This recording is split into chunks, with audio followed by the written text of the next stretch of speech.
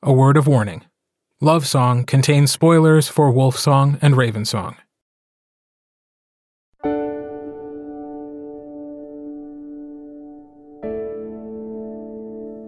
Lovesong, Part 2. Written by T.J. Clune. Read by Kurt Graves. After. Always after. They break apart. 3 years, 1 month, 26 days. And for the first part of it, she knows only the wolf.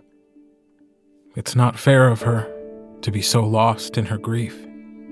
She has a pack. She has her sons. But when they leave, she doesn't know how to handle it. Before they leave, she tells Gordo she'll kill him if anything happens to them under his watch. She's lying. She's tired of death. She wants to tell him she loves him, that Thomas loved him. But she can't make the words come out. That's on her. She is wrong in this. But Gordo is gone. Not long after, she shifts and doesn't turn back for months. Alpha, she tells Oxnard Matheson, and she's never meant it more. When her sons return to her, she doesn't recognize them. Oh, she knows their scent. She can feel them along the bonds, but it's different.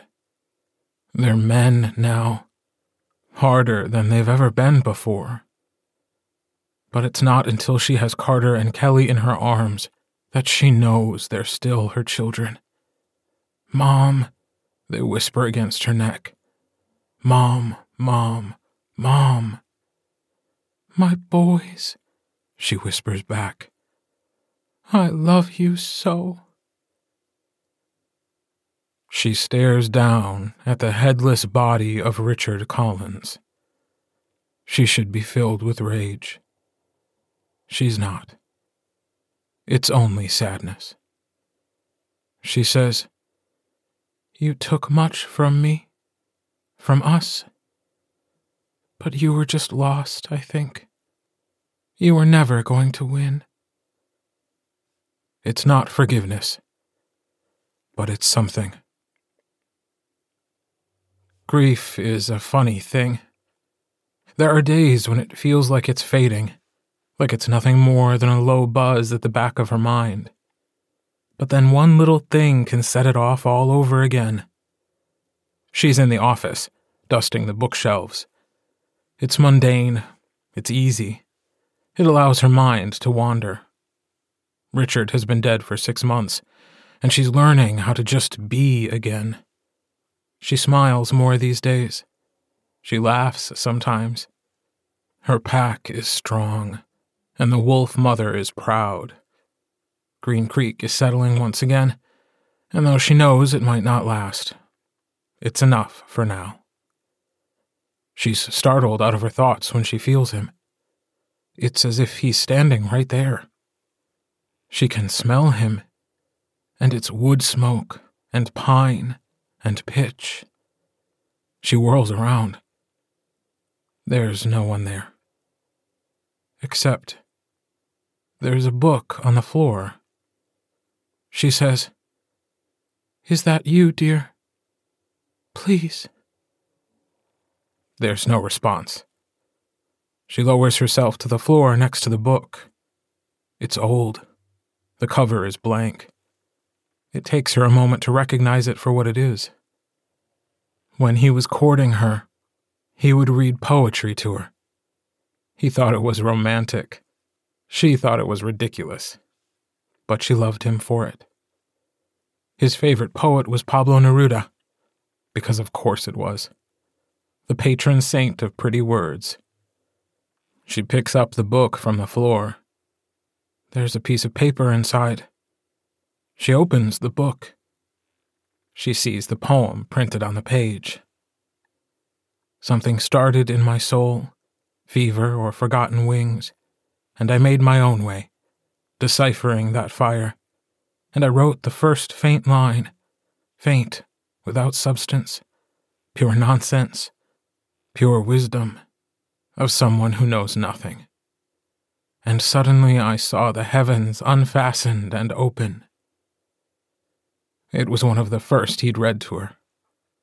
She laughed at him, feeling her face warm. But he was so earnest about it, so... And oh, here it is again, this grief. Here it is, biting and clawing and tearing, saying I was always here, I've never left, and I'm going to consume you. She can barely breathe. The book falls back to the floor. The piece of paper inside falls out. The smell of him is stronger than ever. It's choking her. "What's this?" she asks. And if she listens hard enough, she thinks she hears him say, "My love, my wife, it's all that remains." She picks it up, hands shaking. It's a single page, and when she opens it, she sees it's dated. A week before he died. She doesn't want to read it. She does anyway. And in that familiar scrawl it says, "To my beloved, I am not a perfect man. I have made mistakes. Many, many mistakes. I regret most of them. I did what I thought was right, and hindsight is proving me wrong. But none of these regrets are you. You have made this life worth living. You have given me a family. You have given me a home. I don't know what the future holds. I don't know what will happen. But I know that our pack is strong, and we will face whatever comes. I don't know what I'd do without you.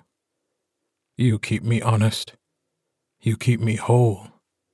You don't let me get away with anything, even when I want you to. Everything good in me is because of you. And here, on our anniversary, I want you to know that I..." And that's all there is. It's unfinished. She reads it again and again and again, and when she finally looks back up, the smell of wood smoke and pine and pitch has faded. There is a door to everything. It begins to build again. She thinks the territory is cursed, that all they will ever do is fight. For a brief moment, she wonders if it's worth it. But it's fleeting, because she is a wolf mother, and she will do everything she can to protect what's hers. When she loses Carter to the Omega within him, when Mark shifts, eyes violet and bright, she understands real hatred. She hates those who want to take from her. There is a door. It's in Ox's mind, and it needs to be shattered. So they do just that. She sees him, briefly, sitting in front of the door. His fur is white and his eyes are red, and she hears Gordo say, "Oh." But this moment isn't just for her. It's for all of them. And it tears at her. In her head, there is a flash. Pack, love, wife, brother, son. But it's gone before she can grasp it. The door breaks apart. There is an ending, but it only leads to a new beginning. They are now at war. Robert Livingstone will rise. Michelle Hughes has made her choice. And the Bennett pack will answer in kind. She watches from the porch of the house at the end of the lane as the Omegas gather nervously, looking frightened and unsure. Carter grumbles when the timber wolf follows him wherever he goes, growling at anyone who tries to come close. She wonders how long it'll take for him to figure it out. She laughs when Carter snaps at the wolf, telling it to fuck off. The wolf ignores her son as it presses up against him. Kelly and Robbie are sitting side by side on the porch steps. Kelly glances at Robbie before looking away quickly. Robbie does the same a moment later. Their gazes never meet. She's reminded of her and Thomas. Robbie is a good man. Kelly is very lucky. Rico, Chris, and Tanner are working on Ox's truck. They jostle each other as they curse at the engine. Chris and Tanner are healing. They're so fragile. She wonders if they'll ever take the bite. It's their choice, but she needs to convince them. She doesn't know if it's her place. Mark and Gordo are walking back from the Blue House. Mark reaches out and takes Gordo's remaining hand in his. She thinks Gordo will pull away. He doesn't. The raven on Mark's throat seems to flutter its wings. Ox and Joe stand before the Omegas. They're speaking quietly, their voices soft but exuding undeniable power. The Omegas stare up at them reverently. "It's the calm before the storm, isn't it?" Jessie asks from beside her. Elizabeth glances at her. "Yes." Jessie nods, looking out at their pack. "Is it always going to be this way?" "Yes." "I don't know." Jessie reaches over and takes her hand. Elizabeth squeezes it gratefully. Jessie says, "It doesn't matter." "It doesn't." Jessie shakes her head. "We're going to be here, no matter what. Always. We're pack." Elizabeth believes her. That night, they sleep together in the living room, the couches pushed back and blankets and pillows spread out on the floor. The Omegas are in the basement, resting calmly, knowing their alpha is just above them. "I'm not going to get naked," Rico tells them seriously. "Last time I did that, Carter grabbed my junk in his sleep, and I don't want Bambi to kick his ass for touching what belongs to her." "Oh, please," Carter snaps. "You wish I would touch your junk." "He's like twice your age," Chris tells him. "You could call him Daddy if you really wanted." "Papi," Rico says with a sniff. "You would call me Papi." "So gross," Kelly whispers as he lies against his brother. The Timberwolf growls, but Carter slaps him across the head, and it subsides. It lays down next to Carter, even as he sighs. "Does Bambi call you Papi?" Tanner asks. Then he grimaces. "You know what? Don't answer that. I don't want to know." "Oh, she calls me a lot more than that. Screams it, even." "I could call her and ask her," Jessie says, settling down next to Elizabeth. "Find out what she thinks." "No," Rico says quickly. "Absolutely no need to do that. In fact, let's never talk to her about anything I say when she's not here, because of reasons." "We have our own house," Gordo grumbles to Mark. "I don't know why we just don't go there." "You like having sleepovers," Robbie tells him. "Even though you complain and make that face and—" "I will light you on fire," Gordo threatens, "and break your fucking glasses." "All bark and no bite," Mark says, kissing the side of his head. Gordo rolls his eyes, but doesn't argue further. Ox and Joe are in the middle. Their hearts are beating in sync, and it flows through all of them. Elizabeth is beginning to drift off when... "Everyone in town thinks we have orgies," Rico says, apropos of nothing. "And I don't tell them otherwise, just so you all know." There are shouts of horror that lead to a pillow fight. Elizabeth closes her eyes and smiles. When she dreams these days, it's always in shades of blue. She's in an endless forest. The trees stretch toward the starry sky, She feels the cool grass beneath her bare feet. The moon is bright. It's full, of course. She's not alone. She can't see him, but she knows he's there. She hears him breathe. She turns her head to look for him, but there's nothing but a flash of white disappearing into the woods. Except this time, when she wakes, her face isn't wet. She looks to her pack. They're sleeping deeply, all tangled together. Wood smoke, pine, pitch. She sits up. There is a love song howling in her head. She stands slowly.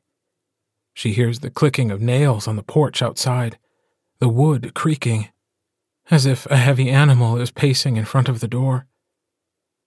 She steps over the others carefully. She takes the shawl hanging from a hook next to the door and wraps it around her shoulders.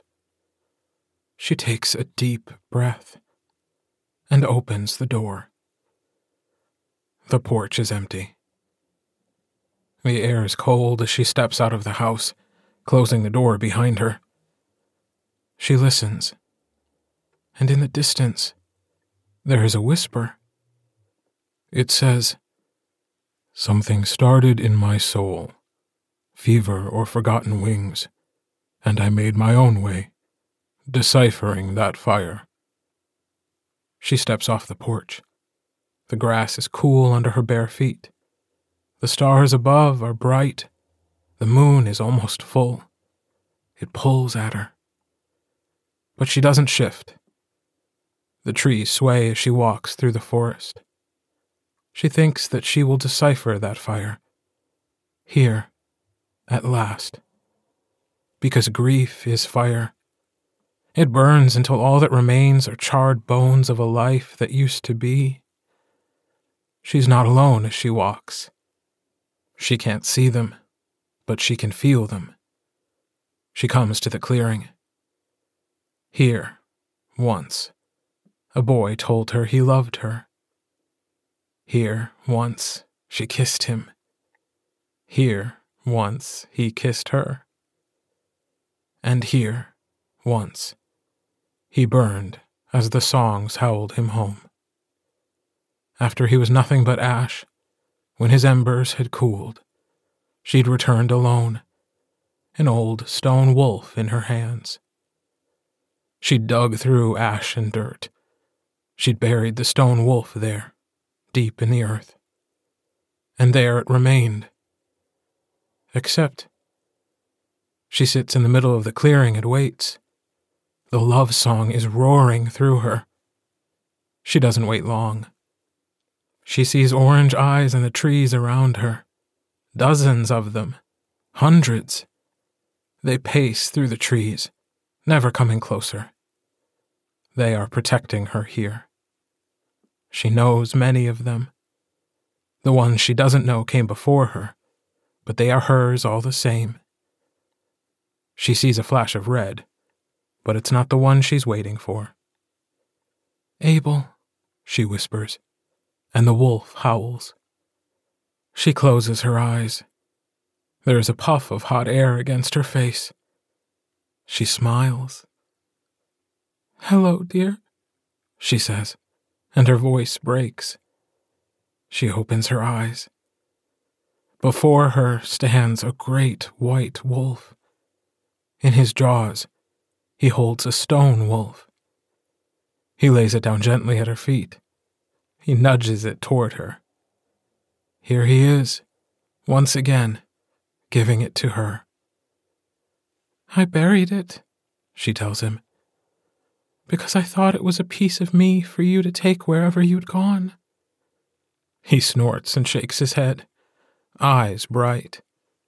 He sits on his hindquarters, towering over her. She tilts her head back to look up at him. He presses his snout against her forehead, and she says, "Oh." There are bright flashes of light. She hears his voice. He says, "I'm sorry for everything, that I had to leave you, that I had to leave our family. I never wanted to. All I ever wanted was to be with you. You are the moon. You pull at me. You make me howl. You make me sing. And suddenly I saw the heavens unfastened and open. He says, I have loved you since I've known you, and I will love you forever. The lights grow brighter. It's blue like sadness, but there's the sweet green of relief shot through it. And she knows that no matter what happens next, she will have had this moment. The lights fade, and there before her sits Thomas Bennett. He's nude, and his skin is unmarked. Death has healed him. The cry of joy she gives echoes around them. The wolves in the trees sing out in response. She tackles him. He laughs. His skin is warm. His arms wrap around her. He kisses her cheeks, the tip of her nose, the top of her head. He's strong and vital, and "This is a dream," she whispers against the hollow of his throat. "It's close to one," he says into her hair. "You're asleep with our pack. You are safe and sound. But this is a gift. It's a gift from our territory, for all that we've been through. One last chance, until we meet again." She allows herself to break. He holds her as she sobs. His voice is rough when he says, "Hey, oh Lizzie, hey, shush, none of that." Her chest hitches as she lifts her head. His smile shakes. His eyes are wet. She has so much to say, so much to tell him. She decides on, "You fucking asshole." He blinks in surprise as she smacks his chest. "Hey, that hurts."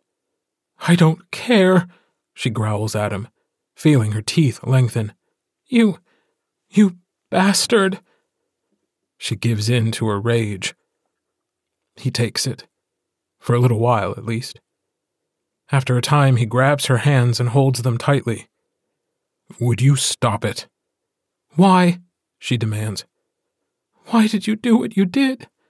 Why did you have to leave us? Leave me?" He sighs as he lets his head rest against the grass. He's still holding her wrists, and she marvels at how real it feels. He says, "An alpha is a leader, but even more so, a protector. In the end, he or she puts their pack above all others. An alpha will do anything to keep their people safe." Oh, she's heard that time and time again, hasn't she? Of course she has. Being the mate of an alpha saw to that. She slides off, lying on the grass next to him. He lets her go. She turns her head to press her forehead against his shoulder. She breathes him in. "I wish you never..."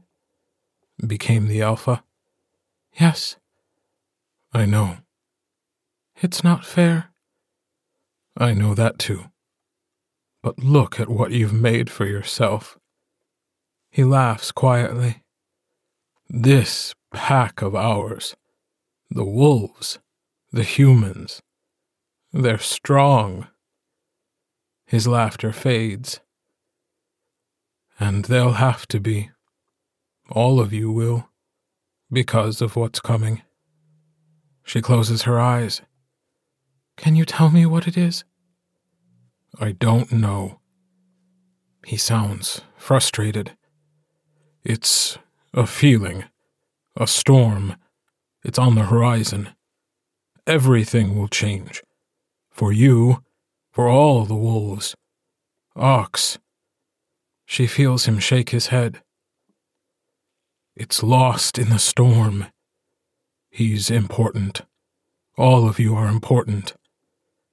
And then he whispers, Robbie will... But nothing follows. She asks him what he means. He doesn't know. It's not fair, she says again, unable to keep the bitterness from her voice. Why does it have to be us? Because of who you are, he says quietly.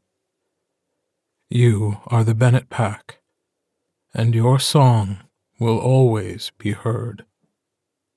The wolves around them begin to whisper through the bonds. They say pack and pack and pack. She listens. He sits up, head cocked.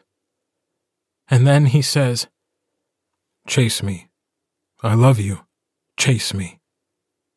He shifts, the grind of muscle and bone loud in the clearing. She doesn't think twice. She shifts, too. They run together in the woods. She nips at his heels, at the tip of his tail. He snaps playfully back at her, weaving in and out of the trees. She runs, he runs. They run together. And it's like it used to be, before, when they were young and had nothing to be afraid of. She hears him laughing in her head, and it's so happy and bright that it makes her heart thrum. The other wolves run around them, always just out of sight. She feels them, recognizes them, bright sparks in the darkness that she hasn't felt since the hunters came and took them all away. They run. They all run. He says, love, wife, mate. He says, you are here, you are here, you are here. He says, I am too, and no matter where you go. He says, no matter what you do. He says, I will always be with you, because I love you. I love you. I love you. She sings her love song into the trees and sky, and it's blue and green, and the territory around her quakes with the power of her voice. Green Creek shudders and shakes with her call. Toward the end, the wolves around them begin to fade. They're not gone, just returned to the earth, to the moon. She knows she doesn't have much time. She shifts, panting as she falls to her hands and knees. She looks up as the white wolf turns to look at her.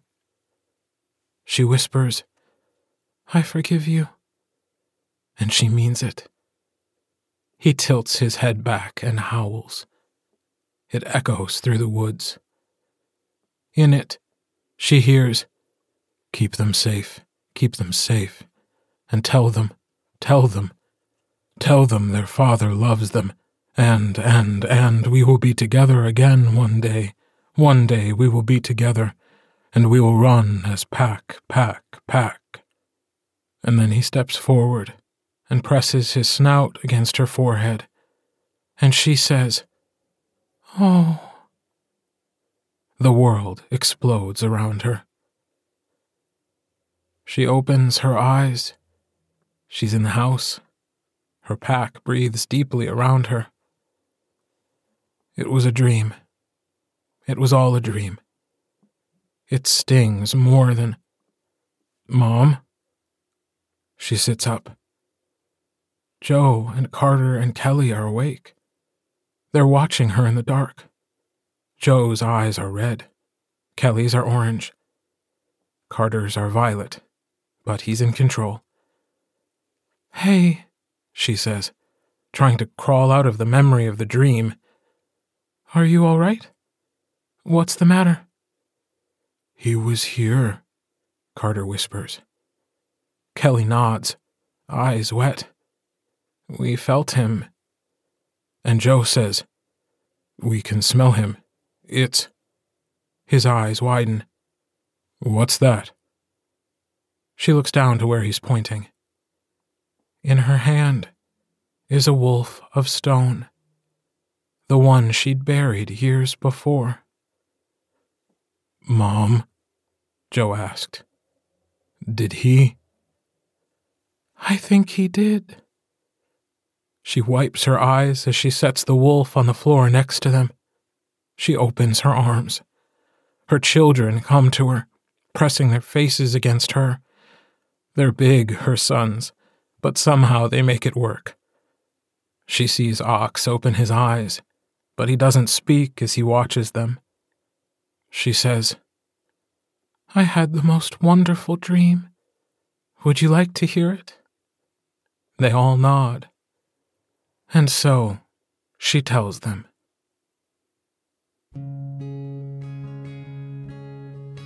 The sun rises on a new day. Everyone is asleep again. Surrounded by her pack, she watches the light begin to filter in through the window. It feels like healing, or at least the start of it. This pack is different than the ones that have come before. She thinks it's for the better. And no matter what comes next, the world will hear their songs. There will be peace. This she promises to herself. Eventually, she picks up the stone wolf, tracing it with her finger. "One day," she whispers to it. "One day, my love, I will look upon your face, and all will be well." And though she thinks it's just a trick of the early morning light, she swears the eyes of the stone wolf flash red.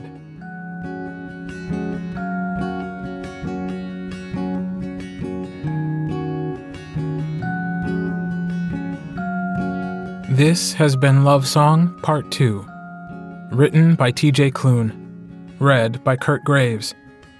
The complete text of Lovesong is available at tjclunebooks.com. The audiobook of Wolfsong, Book 1 in the Green Creek series, written by TJ Clune, is available on iTunes, Audible, and through Dreamspinner Press.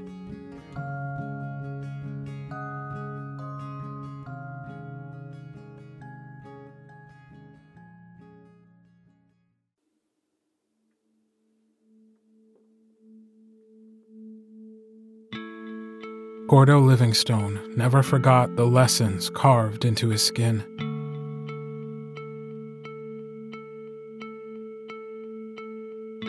Hardened by the betrayal of a pack who left him behind, he sought solace in the garage in his tiny mountain town, vowing never again to involve himself in the affairs of wolves.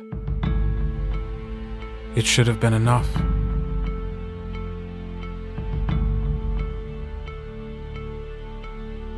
And it was, until the wolves came back, and with them, Mark Bennett. In the end, they faced the beast together as a pack, and won. Now, a year later, Gordo has found himself once again the witch of the Bennett pack. Green Creek has settled after the death of Richard Collins, and Gordo constantly struggles to ignore Mark and the song that howls between them.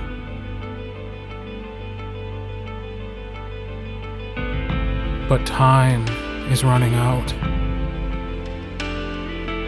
Something is coming. And this time, it's crawling from within.